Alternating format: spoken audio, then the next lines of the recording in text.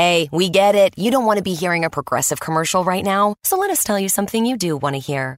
You are intelligent. You make all the right decisions. You were smart before smart was cool, and you made it cool again. You have a wealth of knowledge, and you are so very clever. I bet you already knew I was going to say that, you genius. There, don't you feel better? You'll also feel better when you hear you could save big when you switch to Progressive. But I'm pretty sure you already knew that, too. Progressive Casualty Insurance Company and Affiliates.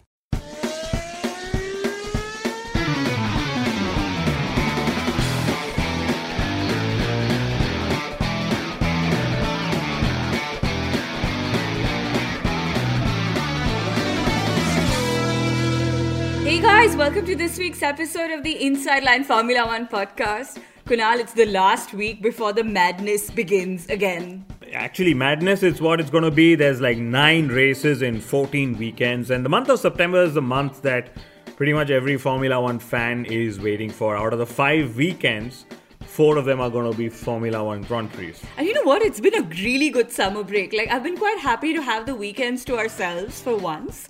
And now we're going to have the perfect end to the summer break in Spa. Yeah, guys, we're going to be in Spa. Yes, it's going to be great to be back at home. And, there's just some magic about being in the paddock among the motorhomes, the drivers and all other personalities that we talk about pretty much every week. Anyway, the big news from the summer break has to be the introduction of the Iceman, Kimi Raikkonen's son, Robin. And you know what? No bias, but I have to say I love the name already. I mean, you mean Robin or Aceman? What? Robin's his real name. He has been karting already. I'm sure everyone knows because Kimi's been putting all these pictures and videos on social media. He's also been biking, by the way, which means that he could either make it to Formula 1, MotoGP or even rallying. Kunal, he is a Raikkonen. I'm sure he's going to be fast on anything he wants to be, so yeah. Well, Kimi Raikkonen's already got a sponsor, and yes, this kid is all of 4 years of age, so let that sink in. So guys, in this week's episode of the Inside Line Formula One podcast, as always, we have so much to talk about. We're going to talk about the Raikkonens, Kimi and Robin. And we thank Toyota for offering us much joy after leaving Formula One. We discussed the 2021 Formula One car designs that were revealed only a few hours before we recorded this episode. And we discussed the one mystery driver who has Helmut Marko's interest apart from Max Verstappen. Guys, remember to subscribe to us on iTunes, Audio Boom, Google Podcasts, Spotify and every other audio streaming platform for your weekly dose of Formula One humor. Okay, so Kunal, I'm going to talk about Kimi Raikkonen himself. His contract with Alfa Romeo expires at the end of 2020. And Kimi said that he's open-minded on options. The question is Formula One ready to let go of Kimi Raikkonen? Well, personally, I am certainly not. Well, I remember that when Kimi Raikkonen signed up with Alfa Romeo last year, a lot of critics objected, saying that the old guard should make way for the new. Now, 12 races in, Raikkonen's probably proved them all wrong, and I'm sure his experience has come in very handy this season. I mean, personally, I wish that Kimi stays on for at least one more year, with the 2021 regulations expected to come in. Yeah, I am tempted to wonder what year it'll be when Robin Raikkonen makes it to Formula One. But I know he's a young kid and we should let him make his choices and his destiny and all of that. But Kunal, I'm wondering if Valtteri Bottas could take some inspiration from Kimi Raikkonen, go off from Formula One for a few years, go rallying. I mean, Bottas is already rallying, he's matched times with Toyota's regular WRC driver.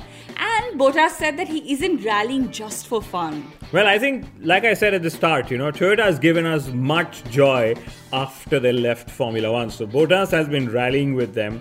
Fernando Alonso, as we all know, has won the World Endurance Championship, and 2 Le Mans races with Toyota, of course, with his teammates as well. And now Fernando is attempting the Dakar Rally, hopefully next year. So, in no other words, thank you, Toyota. And as for Bottas taking inspiration from Kimi Raikkonen, I mean, personally, I would love to see drivers try different series and different forms of motorsport, but I don't know if Formula One is as open about drivers taking a break for a season or two, racing elsewhere, and then trying to make a comeback. I mean, the best example of all this could be Fernando Alonso, because of all the drivers, he is facing issues to make a comeback. Now, we know he's a special case, but he's a case after all. Yeah, and let's remember that Valtteri Bottas is no Kimi Raikkonen. I mean, not in terms of achievements or in terms of his personality or character or all of that. In fact, Kunal, I'm just reminded of when Esteban Ocon was on our podcast last year, and he specifically said that he would choose a slow car at Williams rather than sitting it out for one more season. I think this is possibly why the rumors of Ocon leaving Mercedes and joining forces with Renault continue to brew. Yes, so there's Esteban Ocon, Romain Grosjean, and Nico Hülkenberg in the mix, like we've been saying since the last few episodes. So honestly, let's see who gets what seat when the musical chairs stop. And funnily enough, Romain Grosjean has been sharing pictures of his journey through motorsport and Formula One. Now, I really wonder if that's a hint or sign of sorts in terms of what Romain's career should be. And let's remember, he said he wants to be in Formula One for 7 more years. A Hülkenberg-Magnussen partnership will be pretty interesting, actually. But let's see what happens. So Ferrari have revealed that their next engine upgrade will offer a 20 bhp boost, and that's when Mattia Binotto has been saying that they need more downforce. You know, I was just thinking the other day, after near championship wins in 2017 and 2018, have Ferrari restarted their 10-year title drought cycle? I mean, that's usually the gap that Ferrari's had between their title wins, and it would be unfortunate if that's really the case. That's a very interesting observation. In fact, I read that Ferrari, they're pushing back big time on standardization of parts from 2021. If I were Ferrari, Kunal, I'm just thinking I would actually do the opposite. I mean, who wouldn't want their hands on anything and everything that Mercedes uses too, right? But, of course, Ferrari won't get access to Mercedes' pit wall and race strategies, or Lewis Hamilton for that matter. So they're going to have to make do with the parts. If Alexander Albon performs for Red Bull Racing and they start outscoring Ferrari, can you imagine that a Vettel-Leclerc pair could actually be beaten by a Verstappen-Albon pairing? I mean, it's a far cry, but you never know because it's Ferrari just the way it's Red Bull Racing. And Sebastian Vettel's made an interesting statement in the last few days. He said that the drivers are the only ones who have no hidden motives in making Formula One's rules for 2021. Really? Kunal, I'm wondering if Vettel is secretly lobbying for an anti-spin software in the ECU while he's saying all this. By the way, Formula One fans seem disappointed with the first look of the 2021 cars. I mean, if anything, I've learned through my several years in Formula One that you cannot please everyone, and that Formula One fans have extremely strong opinions. Now, personally, I don't care how the cars look as long as they race well. I must say that parts of the 2021 Formula One car design, they look like they've just been lifted off from the current IndyCar design, though. But that's just my opinion. Yeah, I mean, especially the whole front wing and how how they're trying to make it flatter or whatever. Yeah. Yeah, and I was just disappointed because they're certainly nowhere close to being as sleek as the design that Formula One had leaked sometime last year.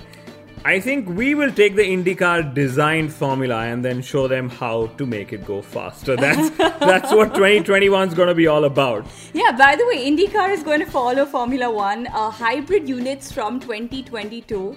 And Kunal, this is possibly why Fernando Alonso isn't committing to a full-time program in the IndyCar. Yeah, I mean, the hybrid turbo units have been causing his downfall, but Toto Wolff said a big no to Fernando Alonso, but he said a maybe when it came to discussing Max Verstappen going to Mercedes. Yeah, and then there's this wild rumor that Sebastian Vettel could go back to Red Bull Racing and partner Max Verstappen. Can you believe it? Really wild imagination of whoever's come up with this rumor. Yeah. By the way, Helmut Marko said that they let go of Pierre Gasly because he couldn't overtake. Kunal, I think that is some serious double standards from both Helmut Marko and Red Bull Racing, because let's remember that Sebastian Vettel could not overtake either. And he still cannot overtake, at least as cleanly as the others. So, Helmut Marko also justified Albon's promotion over Kvyat. He said that Albon is still developing as opposed to Danny Kivat, who is already developed, and there is strong belief that Albon will only go quicker. But Marco left one big question unanswered. He said there's only one other driver on the grid who impressed him overall, but not with his one lap pace. I mean, Kunal, the only other driver that comes to my mind is Lance Stroll. I mean, he's been out of qualifying in Q1 in all races barring one.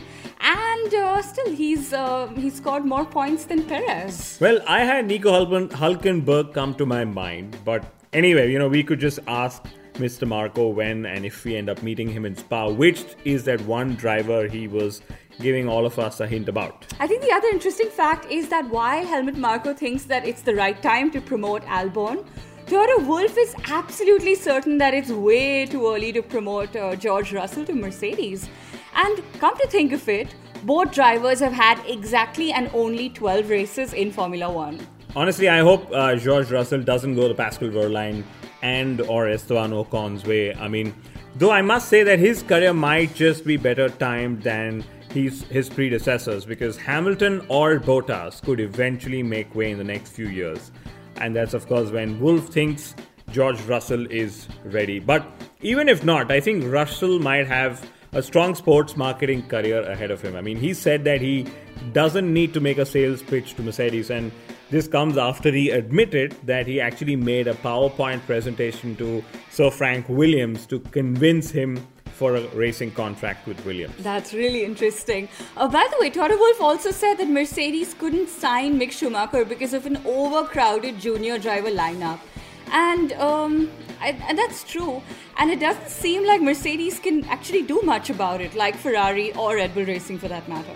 Finally, Carlos Sainz Jr., the Formula 1.5 World Championship leader, has made a few interesting points. He said that Max Verstappen or Charles Leclerc might not lead the charge in Formula 1 in the future if they're not in the right team at the right time.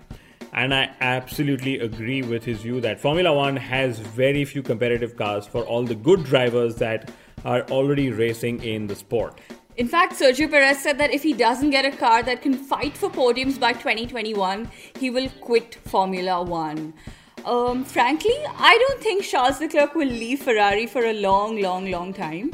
But somehow I don't get the same feeling for Max Verstappen. And then there's the ace man. Red Bull Racing, Ferrari and Mercedes will soon rush to sign him in their junior driver program. And of course, this is a decade or thereabouts away in our timeline. But we'll still be around with the Inside Line F1 podcast. Still making you laugh, guys. But also there's a bit of irony there, Kunal, because the 2018... F2 champion George Russell has a seat at Williams, the slowest team on the grid. And Lando Norris, he finished second in the championship, has a seat at McLaren. They're the team that's now placed fourth. And Albon, who was only third in the championship, has a seat at Red Bull Racing. Guys, you'll know where I'm going with this. But I am actually curious to know, and I'm going to research what's happening to the guy in fourth place, because technically he should have been racing for Mercedes. But I know what you're trying to do with this comparison. You're trying to offer data to Carlos Sainz's point that Formula One needs more competitive cars for all the good drivers it already has. And I'm now reminded of what I read, that Robert Kubica has a 15% chance of retaining his seat with Williams for 2020. And frankly, I'd be highly surprised if that was actually going to happen. Yeah, it's literally been a nightmare ending to a dream and a historic return for Kubica. And Kunal, I must say I feel so bad for our listeners from Poland.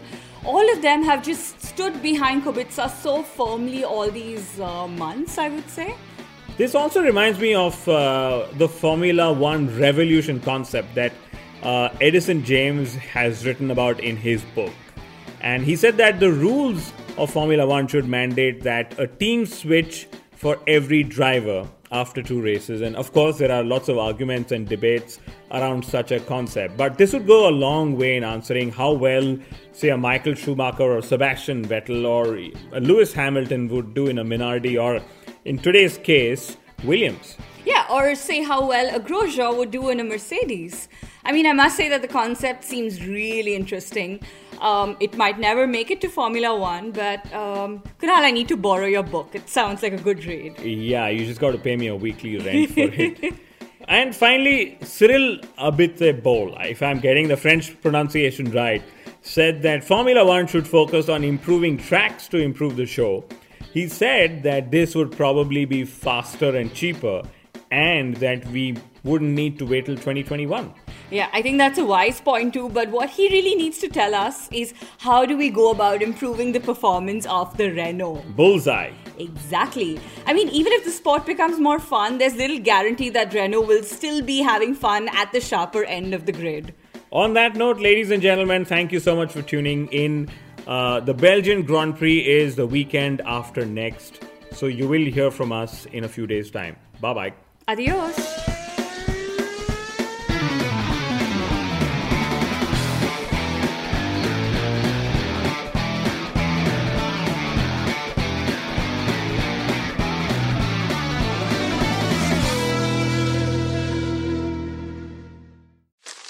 Me, but also you. The Pharaoh fast forwards his favorite foreign film, Powder Donut. Okay, what's my line? The only line I see here on the script is get options based on your budget with the Name Your Price tool from Progressive. Oh man, that's a tongue twister, huh? I'm sorry, I'm gonna need a few more minutes. Bulbous Walrus, the Bulbous Walrus. The Name Your Price tool, only from Progressive. The owl ran afoul of the comatose coxswain. Progressive Casualty Insurance Company and affiliates. Price and coverage match limited by state law.